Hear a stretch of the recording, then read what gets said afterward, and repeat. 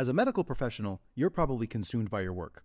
Because of that, you likely miss out on big opportunities to protect and grow the wealth you work so hard for. Luckily, through passive real estate investing, you can place your capital in the hands of trusted syndicators who do all the legwork while you sit back and let your money work for you.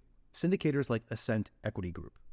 Ascent Equity Group is led by 3 medical professionals turned full-time real estate investors who have secured $250 million in assets in just 3 years. And their latest opportunity, Sunrise in Chandler, is open now.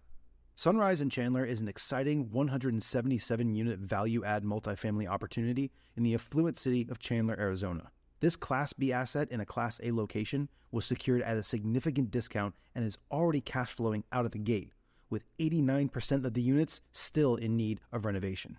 Sunrise in Chandler is close to meeting its capital raising goal and will be closing soon. So if you'd like to learn more, visit ascentequitygroup.com/best deal to schedule a call. That's ASCENT equitygroup.com/best deal. This opportunity is open to accredited investors only. Never rush into anything because in most cases you never have to.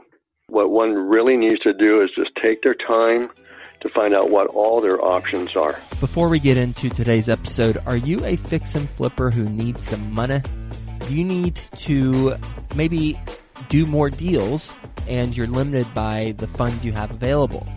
Well then, Fund That Flip, today's best ever sponsor, has a solution for you. And you know Fund That Flip, right? You're a loyal best ever listener. The founder, Matt Rodak, he's been on the show multiple times and they have been a previous sponsor and they love working with the best ever listeners. And they provide short-term fix and flip loans to experienced investors. They've got an online platform, makes the entire process super easy, and you can get funded in as few as 7 days. So if you're looking for a reliable funding partner, go to fundthatflip.com and mention that, well, you heard about it on the Best Ever Show. Best Ever listeners, how you doing? Welcome to the Best Real Estate Investing Advice Ever Show. I'm Joe Fairless. This is the world's longest running daily real estate investing podcast. We only talk about the best advice ever. We don't get into any of that fluff. We don't like that fluff. We want to be respectful of your time and get to the best stuff as quickly as possible. How you doing, Bruce Jones? Doing well, thank you. Well, nice to have you on the show. And best ever listeners, we're going to be talking about the number one expense that you have in your business, taxes. And Bruce is the president CEO of Tax Wealth, which is a tax analysis and solutions research company. For over 23 years, he's served owners of real estate, privately held businesses, and other appreciated assets. He's a contributing editor to Real Estate and other industry publications. He writes on tax planning issues and talks all about this topic. So we're going to talk to him about reducing our taxes on flips and rentals without doing 1031 exchange and all sorts of other good stuff. So with that being said, Bruce, you want to give the best ever listeners a little bit more about your background and your current focus? Thank you, and thank you for inviting me to join you. This is my 47th year in financial services. Actually, 3 years ago, yeah, I'm just old. Actually, 3 years ago, I retired from the financial planning and securities industries after being in them for 41 years. But knowing the statistics and seeing my own clients soon die after they retire, I was very selfish and I wanted to live longer, so I stayed in business. And all I do is my passion, and that's tax planning. And as you said, Tax Wealth has been around for quite some time now. And our focus is to come in a support capacity in proactive tax planning to CPAs and attorneys and real estate professionals and business professionals and financial advisors of all kinds in helping to solve their clients' tax problems, principally real estate oriented, when they're selling the real estate or a business or some other capital asset. We also do a lot of work in mitigation of income taxes for those who are investors as well as for the self-employed. So I've been around a while. Tax planning is an absolute passion I have. Quite honestly, it's a lot of fun beating up the IRS legally. We all live through you in that scenario. We certainly want to be in that position or at least have a team member like you on our side. Let's talk about reducing taxes on flips. How do we do that? Well, with flips, unfortunately, if you're doing any more than probably 3 or more a year, then your flips are considered inventory. they're not considered a capital asset. So you don't have available the long-term capital gains tax treatment. It's all considered ordinary income, just like you're earning it in a business. And that's exactly what a flipping process is a business, isn't it?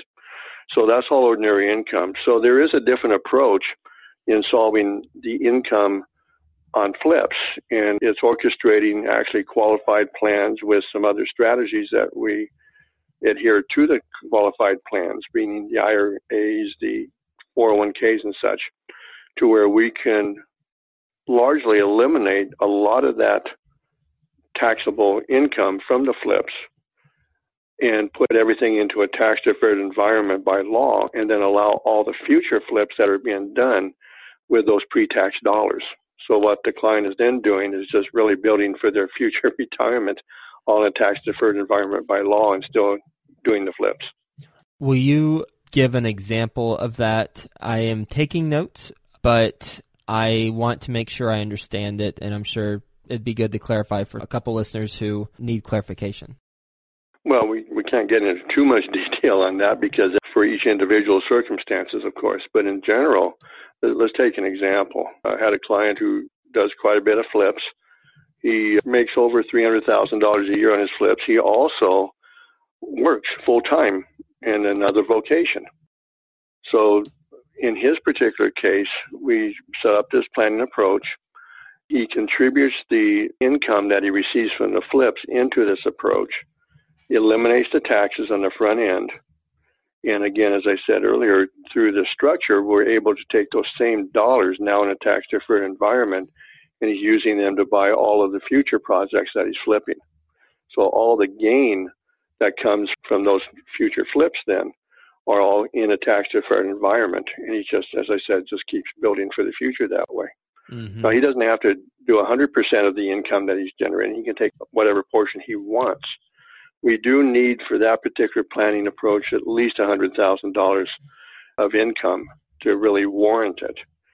But there's a lot of folks that are making a lot of money using the flips, and they certainly qualify for this. Mm-hmm. In contributing the income from the flips to what type of account? It's a combination of qualified retirement plans, such as IRAs and 401ks, self-directed types, cash balance plans, defined benefit pension plans. Any of those can be utilized. In fact, any existing plans that they already have before they put this structure into place can actually be brought into the structure and used as well, and use those dollars for future flip projects as well. So we're combining really at least two different strategies and combining them to come up with that kind of net effect for the client. Okay. And that's part of what tax planning is about, is sometimes melding different strategies together to come up with a desired impact. And he, in that scenario, would be paying taxes at the end whenever he takes that money out, right? That's correct. Okay. Got it. How about passive rentals? If we are a buy and hold investor long term, we buy something, we forget about it, and we buy another, we forget about it, and by forget, we just don't sell it. What are some tax planning strategies we can employ to lower what we pay? Well, the very first one that should come to mind is a thing called cost segregation. It really amazes me that more people don't know about this because it's been available to property owners with improved properties, apartments, single-family rentals, commercial properties, whatever it might be. But it's been available to them since January 1st of 1987, but yet most people have never heard about it. Essentially what this does, the law allows the property owner to segregate out or partition out certain components that are tied to the property and allow them to accelerate the depreciation on those components tied to the property from either the 27.5-year straight line schedule, if you're talking about apartments or single family rentals, or 39-year straight line schedule if you're talking about commercial properties, and allow those components to be accelerated to 5, 7, or 15 years. And what that does, it either gives the property owner more tax benefit that can be applied against taxable gain on properties they might be selling, or it gives them an instant increase of cash flow, lump sum, oftentimes, tax-free. Let me give you an example. Gentleman owned an office building, bought it 10 years earlier, 39-year straight line schedule. He paid $10 million for it. He was taking a little over $250,000 a year straight line depreciation, so $2.5 million over that 10-year spread since he bought it. Cost segregation allowed him to accelerate more than $1,368,000 in the first year. Wow. He had a combined tax bracket of 35%. That gave him an instant increase of cash flow of more than $475,000 that he could turn around and buy more real estate with or do whatever he chose to do with it. And it's instant because it's monies that he already had in hand that he didn't have to give to the government in the quarterly estimates for that tax year. He simply reallocates it. A lot of folks don't realize or have no idea that they have this type of benefit available to them. So for those who want to expand their portfolios, for example, this is a great way of finding monies they didn't know was available to them to use as down payments to buy more property to expand their portfolios.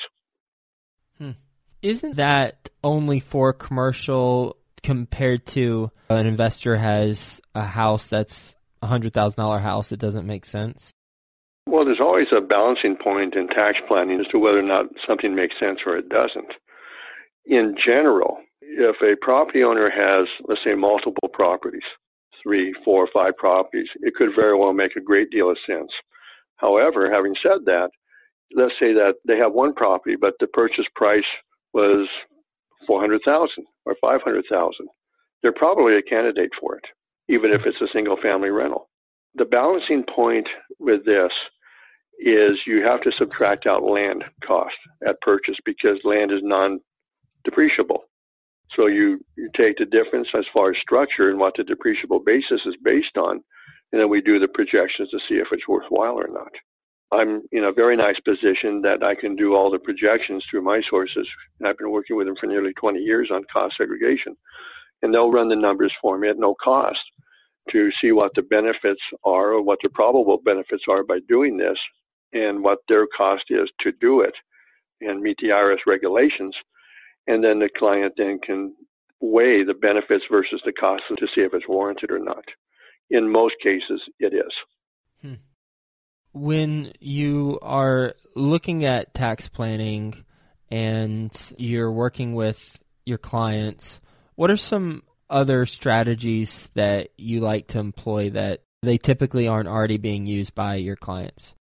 Well, let's take an example of if they want to sell a property. Most people in the real estate ownership field, about the only choices that they know are available to them is usually a 1031 exchange. 1031 exchange has been around a long time, since the late 70s under the Starker decision. And it's well established. It's effective. It defers the taxes into the up-leg property that they're buying of equal or greater value. But the downside to it, or one of the downsides in my view, is that it's very inflexible. In that if a person wanted out of real estate, for example, or they needed to be out, 1031 exchange does not allow them to do that. It forces them to buy more property. I'm doing a lot of work with folks who own commercial properties, for example, who want to sell. They want to solve the tax problem, but park the money. They don't want to buy right now because the market conditions really don't warrant it. It's a great time to sell, but a horrible time to buy right now because of the cap rates being so low. So they'd much rather sell and park the money and wait until the market comes back to a level that is really warranting them to buy more real estate. Can't do that with a 1031 exchange because it's a replacement strategy. It's not an exit strategy. So we're able to accommodate that need in that we can demonstrate to them and their CPAs how to structure the sale in such a way to where we can defer the taxes literally for decades, but have the seller of the asset receive in lump sum cash, tax-free, an amount that's nearly equivalent to the sale proceeds. So that way we're able to solve the tax problem, maximize what they get at close of escrow, and they're in a position to where they can wait until the market gets back, and then they will find the right property at the right price without the 45-day declaration rule as they have to contend with a 1031 exchange and that of the 180-day close rule. Right now, in the market nationally, I've been told by commercial brokers who are very seasoned, experienced folks, I've been told that 50% of the exchanges right now fail in today's market. Well, this planning approach helps solve that issue as well because it can rescue a failed 1031 exchange. Are you referring to a land contract? No. How do you structure it then? Well, in that situation, we're utilizing what is called a dealer in the purchase and resale of capital assets. And in law, we actually reach all the way back 99 years to 1918 when the installment reporting rules came into law, what is typically called an installment sale. Most people identify an installment sale with seller carryback financing, but that's only one way of structuring an installment sale. The very definition of installment sales or installment reporting, it simply says in law, one or more payments made after close of escrow. That's it. It doesn't say how much the contract must be for, or how little. It doesn't say how long it must be or how short. It simply says one or more payments made after close of escrow. That's all. So at the time that the laws were established, Congress also inserted the term dealer. Dealer is simply an intermediate buyer. They buy the asset to immediately resell it, very much like that of a car dealership. They buy cars in consignment to sell the cars as quickly as they can and get them off the lot. It's no different than that. So I've been very fortunate that for the last 9+ years now, I've worked with a dealer in the purchase and resale of capital assets, who also is the architect of this planning approach when he was an attorney who specialized in solving tax issues for real estate transactions and business transactions, reaching all the way back to 1967. He is a Harvard Law School graduate, been in practice for all those years. He transitioned his consulting business into that of becoming a full-time dealer about 12, 13 years ago. But he created this as a solution for a client that he had as an attorney back in 1995, who actually did a traditional installment sale on the sale of timber property in the Pacific Northwest. So he took seller carryback, was actually very happy with the transaction until he got a call from the buyer in 1995 telling him that they were going to pay him off early. Well, he didn't like that because that meant that all the deferred capital gain was then due in the 95 tax year with all the taxes with it. So he contacted this attorney, our dealer we're working with now, and he reviewed all the agreements and documents and verified that the buyer had every right to prepay if they chose to. And he crafted the very first one of these types of transactions to solve the issue. There are now 22 years. It was a 30-year tax deferral period. There are 22 years in that deferral period right now. And that same program is in effect today for the very same client, unhindered and unchallenged by the IRS. So all we're doing, looking at it from sort of a helicopter view, is we're combining two different things in law. We're combining a specific type of a loan called an investment business loan together with an installment sale. On the installment sale side, the taxes are deferred for 3 decades. And instead of receiving sale proceeds, which would be taxable at close of escrow to the seller, they're receiving loan proceeds from the investment business loan, which by law are non-taxable. So it's really a pretty simple thing to do. It's just not well known.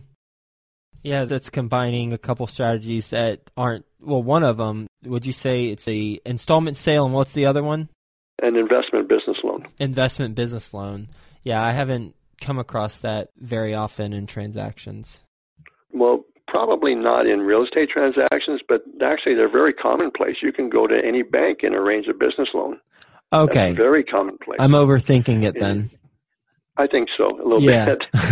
But all we're doing is taking what laws has said we can do, stretching back to 1918. Actually, it was reinforced by the IRS itself in 1980 because they codified into law the ability to monetize installment contracts without losing tax deferral.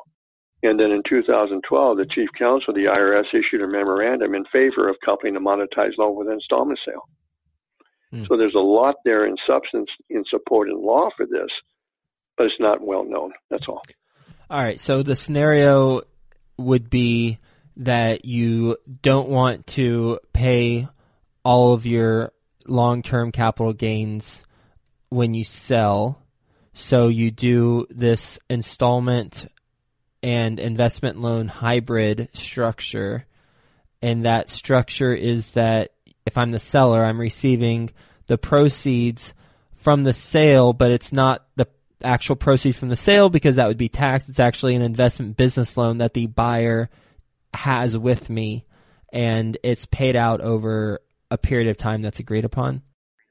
No, almost there, but not quite. What is happening is that, let me give a quick example. Let's say that you're the seller and I'm the buyer.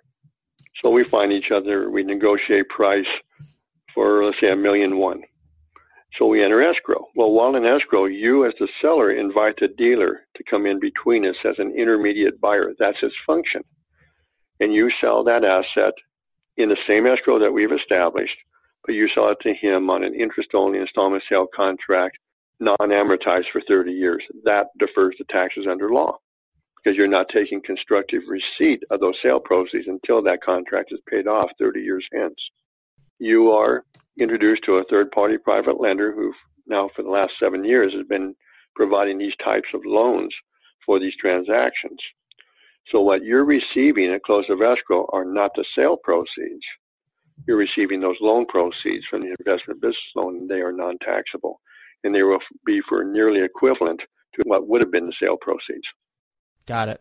You said I invite the dealer as an intermediate buyer. Who's the dealer?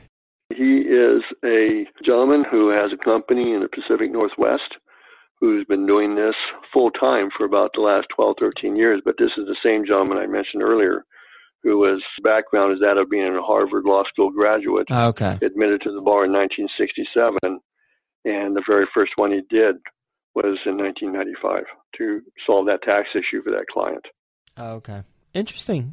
This is next level stuff, and I'm grateful that you're walking us through it. So with your experience in tax planning, what is your best advice ever for real estate investors? Never rush into anything, because in most cases you never have to.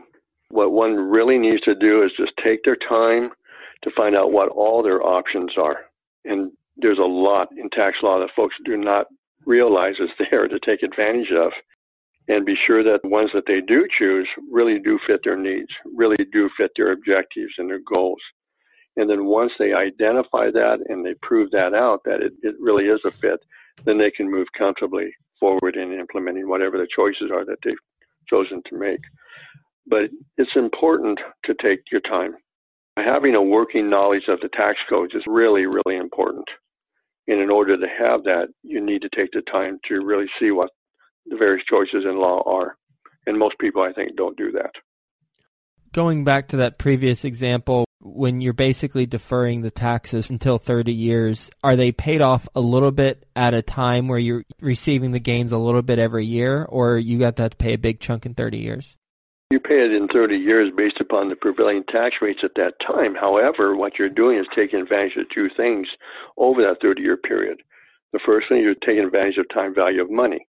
Let's take an example. Per $100,000 of taxes deferred over 3 decades, since you've deferred the taxes, you now have full use of those tax dollars to invest, don't you?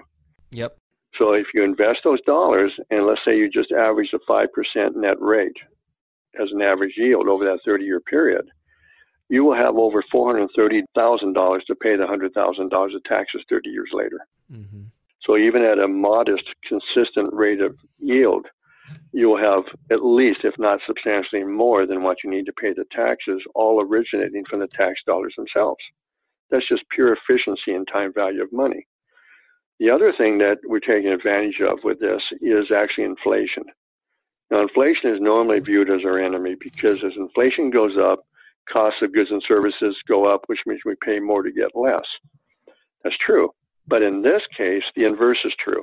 It actually becomes our friend, and the reason it does is because inflation will deteriorate the value of those tax dollars over that 30-year period in terms of today's value.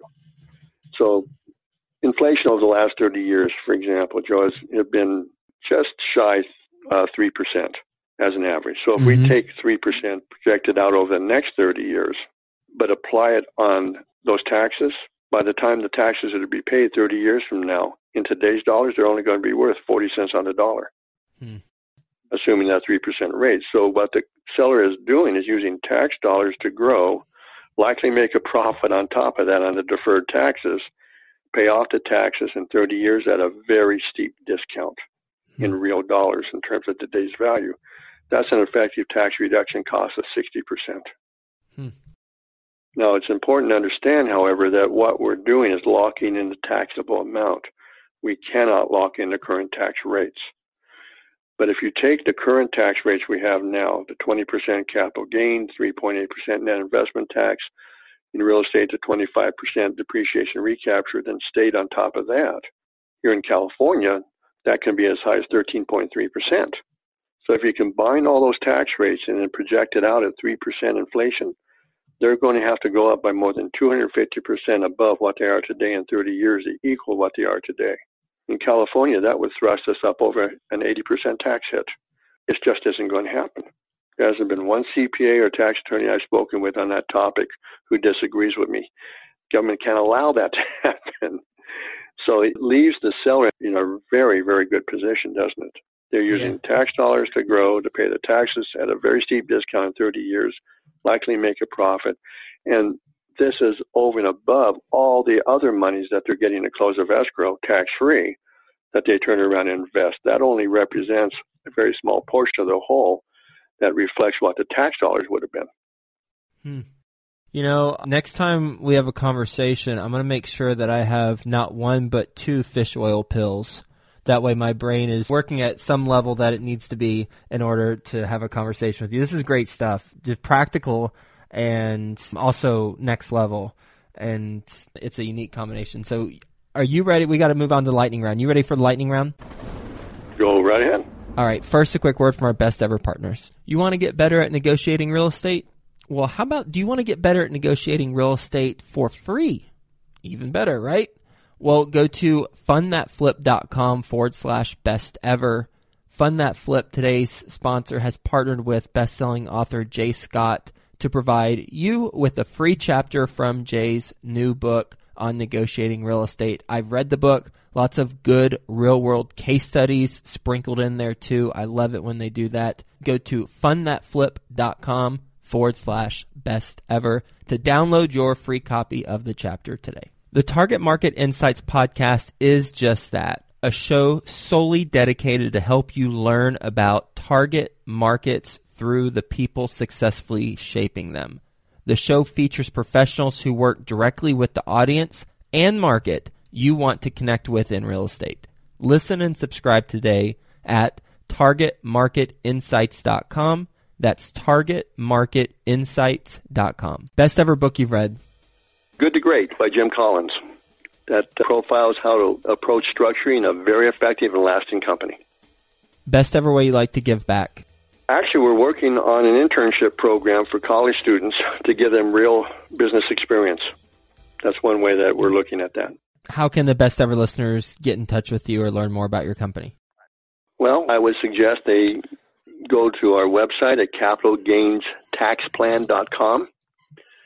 And the phone number to reach out at is 949-627-8724.